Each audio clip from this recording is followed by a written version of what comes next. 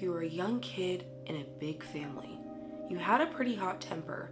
With some discipline, you were able to minimize it. So much so that you were able to have a career in the NFL. You enjoy your job, but when it's time to retire, you go home, but you still go to visit your mother. You live in a good area and she lives in a bad area. You desperately try to get her to move, but she's so attached to her hometown that she just can't. But little do you know, your mother choosing to stay in this neighborhood will lead to dire consequences.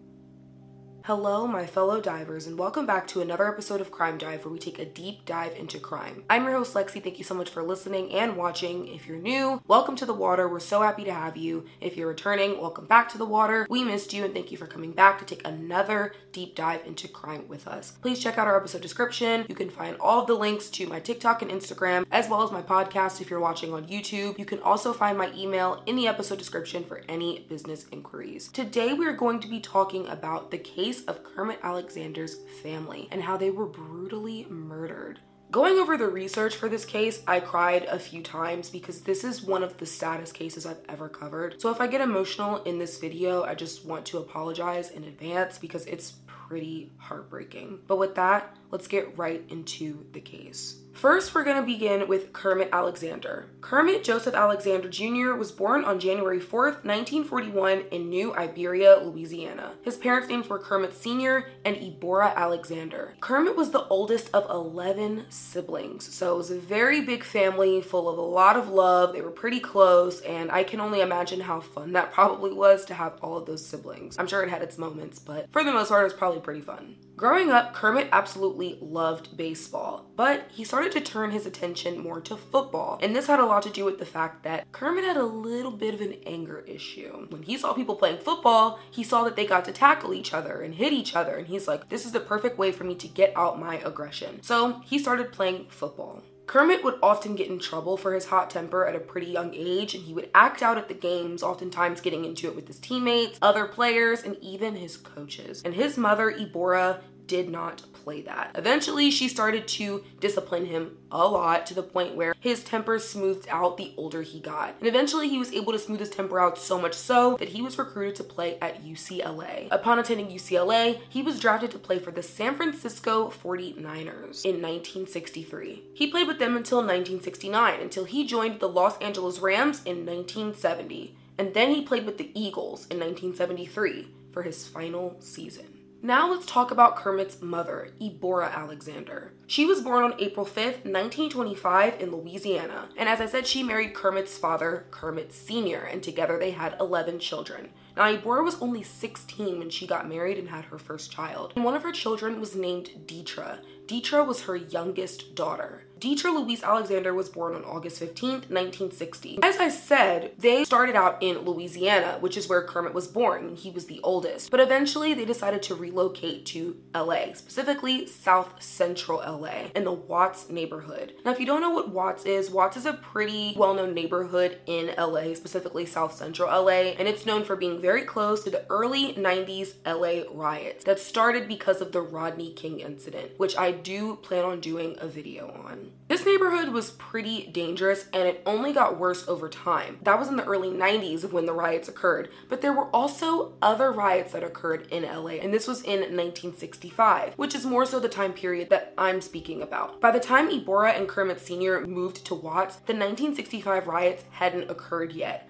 but the tension in the neighborhood was building, which resulted in the 1965 riots. And that's around the time that they moved there. Safety was a pretty big concern for the Alexander family because of the area they lived in, but unfortunately, they really couldn't afford to live anywhere else. I mean, when you have 11 mouths to feed, it can be very hard, and for them, money was tight. But Eborah and Kermit did what they could to make sure their children had a structured upbringing. Eborah did not play when it came to the structure and the behavior of her children because of the area that they lived in, so she had to be much tougher on them. They went to parochial school, the girls weren't allowed to date until they were 18, and their weekends consisted of family time. Friday night, they would go watch Kermit play football, and on Saturday night, they would go to church. So there was not a whole lot of time to get involved into anything that may have been mischievous. Eborah also worked at St. Vincent's Hospital so she could help support her family. But she didn't just support her children. She would support other people's children too, because that's just the kind of person she was. Ibora would make sure that other children were okay and they were fed. If she saw them around and she knew that their family struggled, she would take them in, give them dinner, make sure they were okay,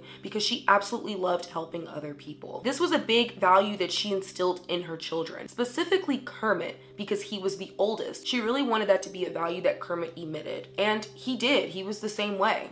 Eventually, Ibora and Kermit Sr. ended up unfortunately divorcing. However, the children by this point were pretty much old enough and they had moved away. They were just continuing on with their lives, even having children of their own. Ibora continued to live in Watts while Kermit was playing in the NFL. But after the 1965 riots had occurred, the neighborhood had gone downhill even more, and danger and violence was more of a prevalent thing as time went on. There were constant gunshots, there was constant violence. It was getting very bad in the neighborhood. Ibora's children were constantly pushing her to move out. They wanted her to go to a different neighborhood. By this point, all of them had moved away from Watts because it was just too dangerous for them to stay, and they wanted their mother to do the same. But Ibora refused. She was very attached to Watts. She wanted to help out her community and do what she could to make it better. So she wasn't going anywhere. Kermit felt the same way. I mean, he wanted to help his community out too, even though he didn't live there. Once he got drafted to play with the LA Rams in the early 70s, he was finally back in LA. Now, as I said, he didn't live in South Central because it was just way too dangerous, but he was close enough to be able to visit his mother and even visit the neighborhood and just help out and see what he could do to better the community that he grew up in. So Kermit decided to found a Pop Warner Football League in order to keep youths off the streets and just give them another outlet to channel their energy in, besides going into gangs and committing crimes because they just didn't have anything else to do. And a lot of kids signed up. He would show up to their games in order to be consistent for them, and he would even take them to some of his NFL games. So that way he could show them what it would be like if they continued to play football and stayed out of the streets and on the straight and narrow. Kermit would go to the games and look at the children and make sure they were behaving. He would check out their skill. He really did what he could to be there for them. While he was at one of the games, he saw a kid on another team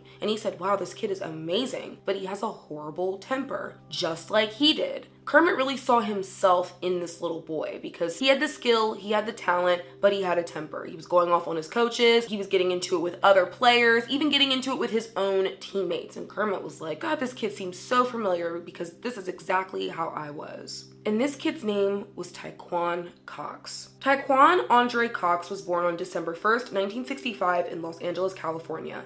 He had one brother and one sister, and growing up, they went through a lot. Tyquan's mother was an alcoholic, and she was also a convicted bank robber, while his father was relatively absent, but when he was around, he was very abusive. Eventually, Tyquan and his siblings got sent to live with their great-grandmother, who was actually a pretty successful actress. So she was really wealthy. She had multiple houses. As Tyquan began living with his great-grandmother, he was doing really well. He was getting involved in school more. He joined the Boy Scouts. He started playing sports, including basketball and track. Now, Tyquan wasn't the best academically. He really struggled with school as far as reading and writing. However, he was really good at sports, and he tried to channel his energy into that as much as he could. When Tyquan was around 8 years old, that was when he decided to join the Pop Warner Football League. Now, jumping back to when he was in the Pop Warner Football League and Kermit saw him for the first time, Tyquan was acting up on the field. He got into it with his coach, he got into it with another player, and eventually he got escorted off the field because they just couldn't continue playing him because he was just acting so bad. Kermit was in the stands and he says to everybody, someone needs to help that kid. I mean, he has so much talent, but his temper is horrible. And everybody agreed with him, and, it was like a collective, yeah, you're right,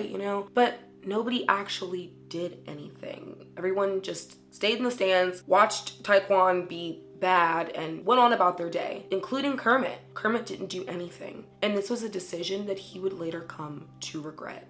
10 years later, by 1984, Kermit had retired from the NFL. While his mother was living in South Central, she also had Deetra, her youngest daughter that I mentioned earlier, as well as one of her sons named Neil, living with her in their childhood home in Watts. So now 2 of Kermit's siblings are back home living with their mother in Watts. So even though Kermit wasn't living in South Central, he was still able to visit his mother on occasion, and he would go visit her every Friday morning, and they would have coffee and just talk with one another. This was their quality time, which can I just say is so wholesome. I absolutely love that. The fact that he made the time to go see her every Friday. Now let's talk about how Tyquan was doing 10 years later. Unfortunately, Tyquan did not stay on the straight and narrow. When he was 13 years old, he ended up running away from his great-grandmother's house because he just felt like he was too restricted and he wanted more freedom. Eventually, he got out of the Boy Scouts, he stopped playing sports, and he ended up on the streets. And it was there that he decided to join the Rolling 60s faction of the LA Crips. And if you don't know who the Crips are, they're a very infamous gang in LA, arguably one of the most well-known gangs. And when Tyquan joined the Crips, he became known as Lil Fee, which I will be referring to him as Lil Fee for the remainder of the episode. Lil Fee became a very well-known criminal in the area, and people knew him as a pretty dangerous guy. So for him to go from this little 8-year-old in Pop Warner to being one of the most well-known criminals in the neighborhood just goes to show how far he had fallen. In 1984, by the time Lil Fee was 18, he had just been released from juvie after serving 2.5 years for crashing a car that he had stolen.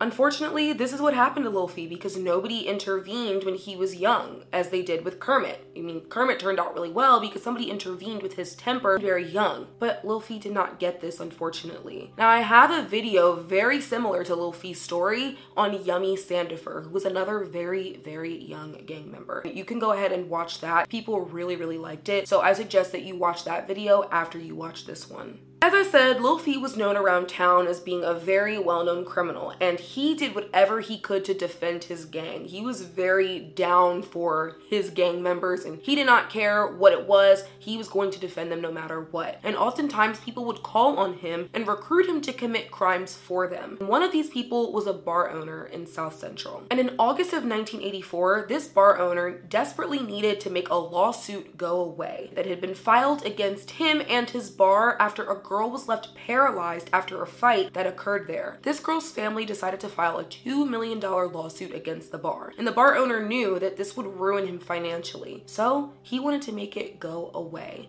And the best way he knew how to do that was to end up killing the girl and her family, and he called on Lil Fee and some of his gang members to get this done. So the bar owner gives Lil Fee and his accomplices the address in order to carry out the hit. This address was actually right next to where Kermit Alexander's family lived. His mother, his sister, and his brother. Now, around this time in August of 1984, the Summer Olympics were actually occurring in LA at the LA Coliseum, and it was a family thing for them to collect Olympic pins near the Coliseum. And Deborah really wanted her grandchildren to be a part of this, so she invited 3 of them to come along. She invited her grandsons, Damon, who was 8 years old, Damani, who was 13, and Ivan, who was 14. Damon and Ivan were brothers, so just wanted to make that known. On August 29th, Kermit decided to visit his family because his nephews were there and he wanted to talk to them, he wanted to get to see them and just hang out. Everybody was having a great family time, and Deborah loved having her grandchildren over. She loved having kids back in the house again, and she just enjoyed spending time with her family, and she loved when they visited. Now, Kermit couldn't stay long because he did have a business meeting to attend, but he just wanted to stop by and say hello to everybody. When he went to leave, his mother walked him out. But for some reason, Kermit couldn't leave, and he didn't know why. And his mother kept asking him, "Are you okay?" And he's like, "I'm fine. I don't know what's going on. I don't know why I can't leave." And his mom's like, "It's okay. Like, we're fine. Go to your business meeting. You know, we'll see you later." So Kermit gets in his car. He drives away, gets up the block,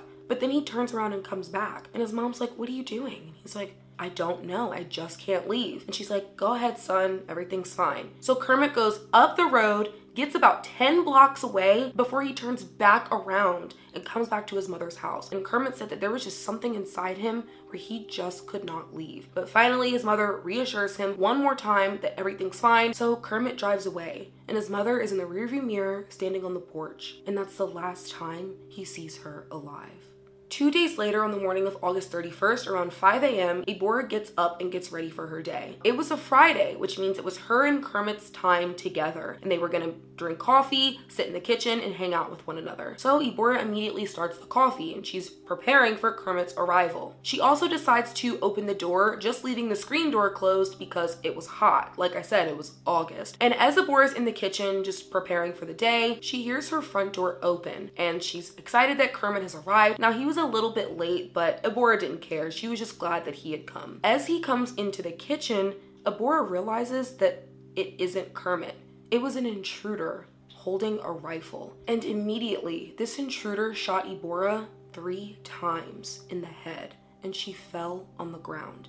The intruder then heads to the next room over, where Damon and Damani are sleeping. Damani had woken up to the sound of the 3 gunshots, and he immediately crawled out of bed and tried to go under the bed in order to hide. But unfortunately, the gunman saw this, and he shot him too. Damon never woke up. He was sound asleep through this entire thing, and the intruder shot him as well while he still laid in bed. The gunman then went to the next room where Deetra was sleeping, and he shot her as well. Neil, Deetra's brother, Abora's son, who was also living there, heard these gunshots. He decided to go straight to Deetra's room to help, and it was there that he saw the intruder with the rifle. He immediately jumps on the intruder's back and tries to wrestle him, and a struggle ensues, but Neil was actually getting the best of the intruder. Now, there was also another intruder in the house who was serving as the lookout, and when he saw Neil and the initial intruder wrestling for the gun, he decided to run. He said, "Forget this, I'm out of here," and he ran to a getaway van that was waiting for them along with their getaway driver. Eventually, the intruder knew that he wasn't going to get the best of Neil, so he decided to run out of the house, but not before punching Neil in the face. Now, there was another grandson who was there, 14-year-old Ivan,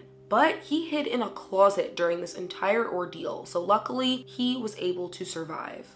After the intruders left, Neil immediately ran out of the house to go find a phone to call Kermit and tell him what had happened. And then he decides to call 911. When Kermit arrives at his mother's house, he sees that it's already sectioned off, and other family members were starting to come too. And it was at that point that they were all taken to the police station so they could be questioned and they could find out more information. And it was there that Kermit was faced with the horrible task of identifying the bodies of his mother Abora, who was 58, his sister Deetra, who was 24, and his 2 nephews, Damon, who was 8, and Damani, who was 13. And he had to tell his siblings that their sister, their nephews, their sons, and their beloved mother were dead. They had all passed away from their injuries. Los Angeles police say the mother, sister, and 2 nephews of former National Football League star Kermit Alexander were shot dead in their home today. Witnesses said that 2 gunmen walked in the family bungalow and opened fire. They didn't say anything, said a 13-year-old boy who escaped by hiding in a closet. He said they just came in shooting. Alexander was a star halfback at UCLA, then played for San Francisco, Los Angeles, and Philadelphia in an 11-year professional career. In the beginning of this video, I said that this is one of the saddest cases I think I've ever covered. They were there all so innocently. And if you have a big family, or if you have family, you understand what it's like going to your grandparents' house and getting to hang out with your cousins and seeing your aunts and your uncles. It's always such a fun time. And I know when I have those moments, I still have those moments. It's a really good time to have that family bonding. So to go there and be taken in such a horrible way is something that I just can't even imagine for their family that's still left. And my heart breaks especially for Abora, because she loved that neighborhood and she could have left, but she didn't want to. She wanted to do what she could to make it better. And the fact that this is what happened to her, she's just so undeserving of something like this. Now, Kermit was actually supposed to be there that morning, but he had overslept and he was running late to his mother's house. To this day, he says that had he been there, he feels like he would have been able to save her life. Sometime in the next few days, it'll really hit me, and I'll try to figure out why, even though it's impossible. Funerals for all 4 victims were held on September 7th, 1984, 1 week after their tragic deaths, at the Holy Cross Cemetery. 800 people attended the funeral in order to pay their respects, because like I said, Abora was very well known, and she was known around the community as being such a helpful, kind, and generous person, and people couldn't believe that somebody would come into her home and hurt her and her family the way that they did. This tragedy absolutely rocked the community to its core. After the tragedies, Kermit was absolutely distraught, and he began thinking about why he couldn't leave his mother's house 2 days before she had passed away and the last time he saw her. He now realizes it's because he had a feeling that something was going to happen to her, and that's why he kept circling the block and coming back.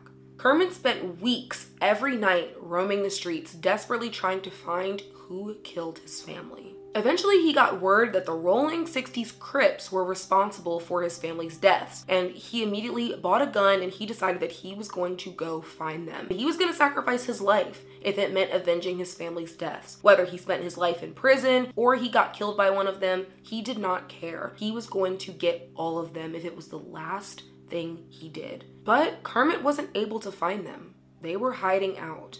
He heard that the Crips were bragging about killing his family, specifically his mother, so he was ready to get them all. A few weeks later, Kermit got word from a juvie probation officer that he actually knew growing up in the neighborhood, saying that a kid had been arrested for possessing a high-powered weapon. And this kid belonged to the Rolling 60s Crips. This high-powered weapon actually matched the same caliber of the weapon that was used to kill Kermit's family, a .30 caliber carbine. But the kid told police that the gun wasn't his. He said, "I'm holding it for somebody." And when they asked him who he was holding it for, he named 18-year-old Tyquan Cox, otherwise known as Lil Fee. Remember him?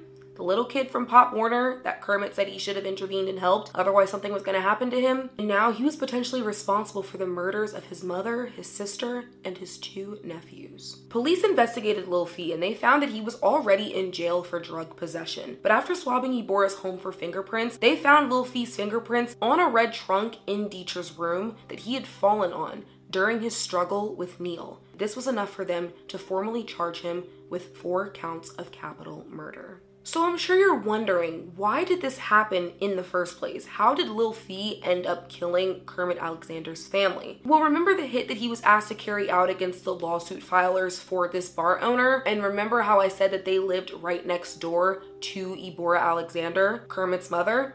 Yeah, turns out Lil Fee ended up going to the wrong house. He got the addresses mixed up and went to Kermit's mother's house instead of the home of the original targets. But Lil Fee didn't know what the targets looked like, so he didn't know that he had killed the wrong people. And the bar owner wasn't there to show him who they were. He just gave them the address. Eventually, Lil Fee took the money that he got from carrying out the hit. He bought a yellow 1975 Cadillac convertible, and he put a down payment down on another car. So he's just spending this money like nobody's business. He was going around bragging about what he did. Clearly, he had no remorse whatsoever. On February 19th, 1986, 2 years after the murders, and after an 8-week trial, Lil Fee was convicted of 4 counts of capital murder, and he was sentenced to death. One of his accomplices was also sentenced to death, while another accomplice was sentenced to life with parole. Thank goodness justice was served in this case, but it's never gonna bring back the victims. As of today, Lil Fee is 57 years old, and he's currently on death row at San Quentin State Prison in California, and he has yet to be executed. Kermit has actually gone on to apologize to Lil Fee, which is really strange, I know, but I do understand why he did it. He felt indirectly responsible for what happened to his family because he didn't step in and help Lil Fee when he needed him the most. Because, like I said, Kermit saw a lot of himself in him, and he figured that if anybody could get through to him and prevent him from going into a life of crime, it was him. But he didn't do anything. Now, despite this very unconventional apology, Kermit has gone on to sue the state of California based on the fact that Lil Fee still has not been executed. In fact, no one's been executed in California since 2006, yet over 700 people sit on death row. Now, this has a lot to do with the fact that people are constantly filing appeals, or they're trying to get new sentences. There's all kinds of litigation tied up that's making it hard for people to get executed. But Kermit said that this is a part of the justice system, and he feels that justice has not been served. Not to mention, if you're on death row, you tend to get treated a little bit better than people who have life sentences. And this is because they know that they're going to die. They usually end up getting special treatment. They get better meals, better housing, better privileges. It's a whole thing. Kermit doesn't like the fact that Lil Fee's just chilling on death row when he lost his entire family. In 2015, Kermit wrote a memoir called The Valley of the Shadow of Death, a tale of tragedy and redemption, and he details his life before and after the tragic murders of his family and how it's affected him forever. The mother of Damon, the youngest victim, who was only 8 years old, has since gone on to recount some very interesting behavior that Damon was displaying right before he was killed. According to her, she said he would just look at her and cry. He would beg to sleep in her bed, something that he had never done before. And he would even ask her to read him the Bible. And then he would just randomly talk about how heaven is such a beautiful place. And his mother, Kermit's sister, was absolutely terrified. But since his murder, she now believes that he was having premonitions of what was going to happen to him. Abora will be remembered as such a helpful and kind spirit, and she did everything she could to raise her children to the best of her ability and instill those same values in them of what it means to be an active member of your community. Deetra was so young and she had so much life left to live. And when you're 24 years old, that's when you really start to get into life, you're gaining more independence, but unfortunately, all of that was taken from her. Damon and Damani, the two youngest victims, they were at such a fun age. For people to not even see what they could have turned into as adults, and it's just heartbreaking to know that all of that was just snatched away from everybody so unjustly and so unfairly. This case makes me so mad, but I am glad that Lil Feat was convicted and justice was served. But with that, we're going to go ahead and wrap up today's episode. We'll be back next week with another episode. Thank you so much for listening and watching, and I hope to see you in the water soon.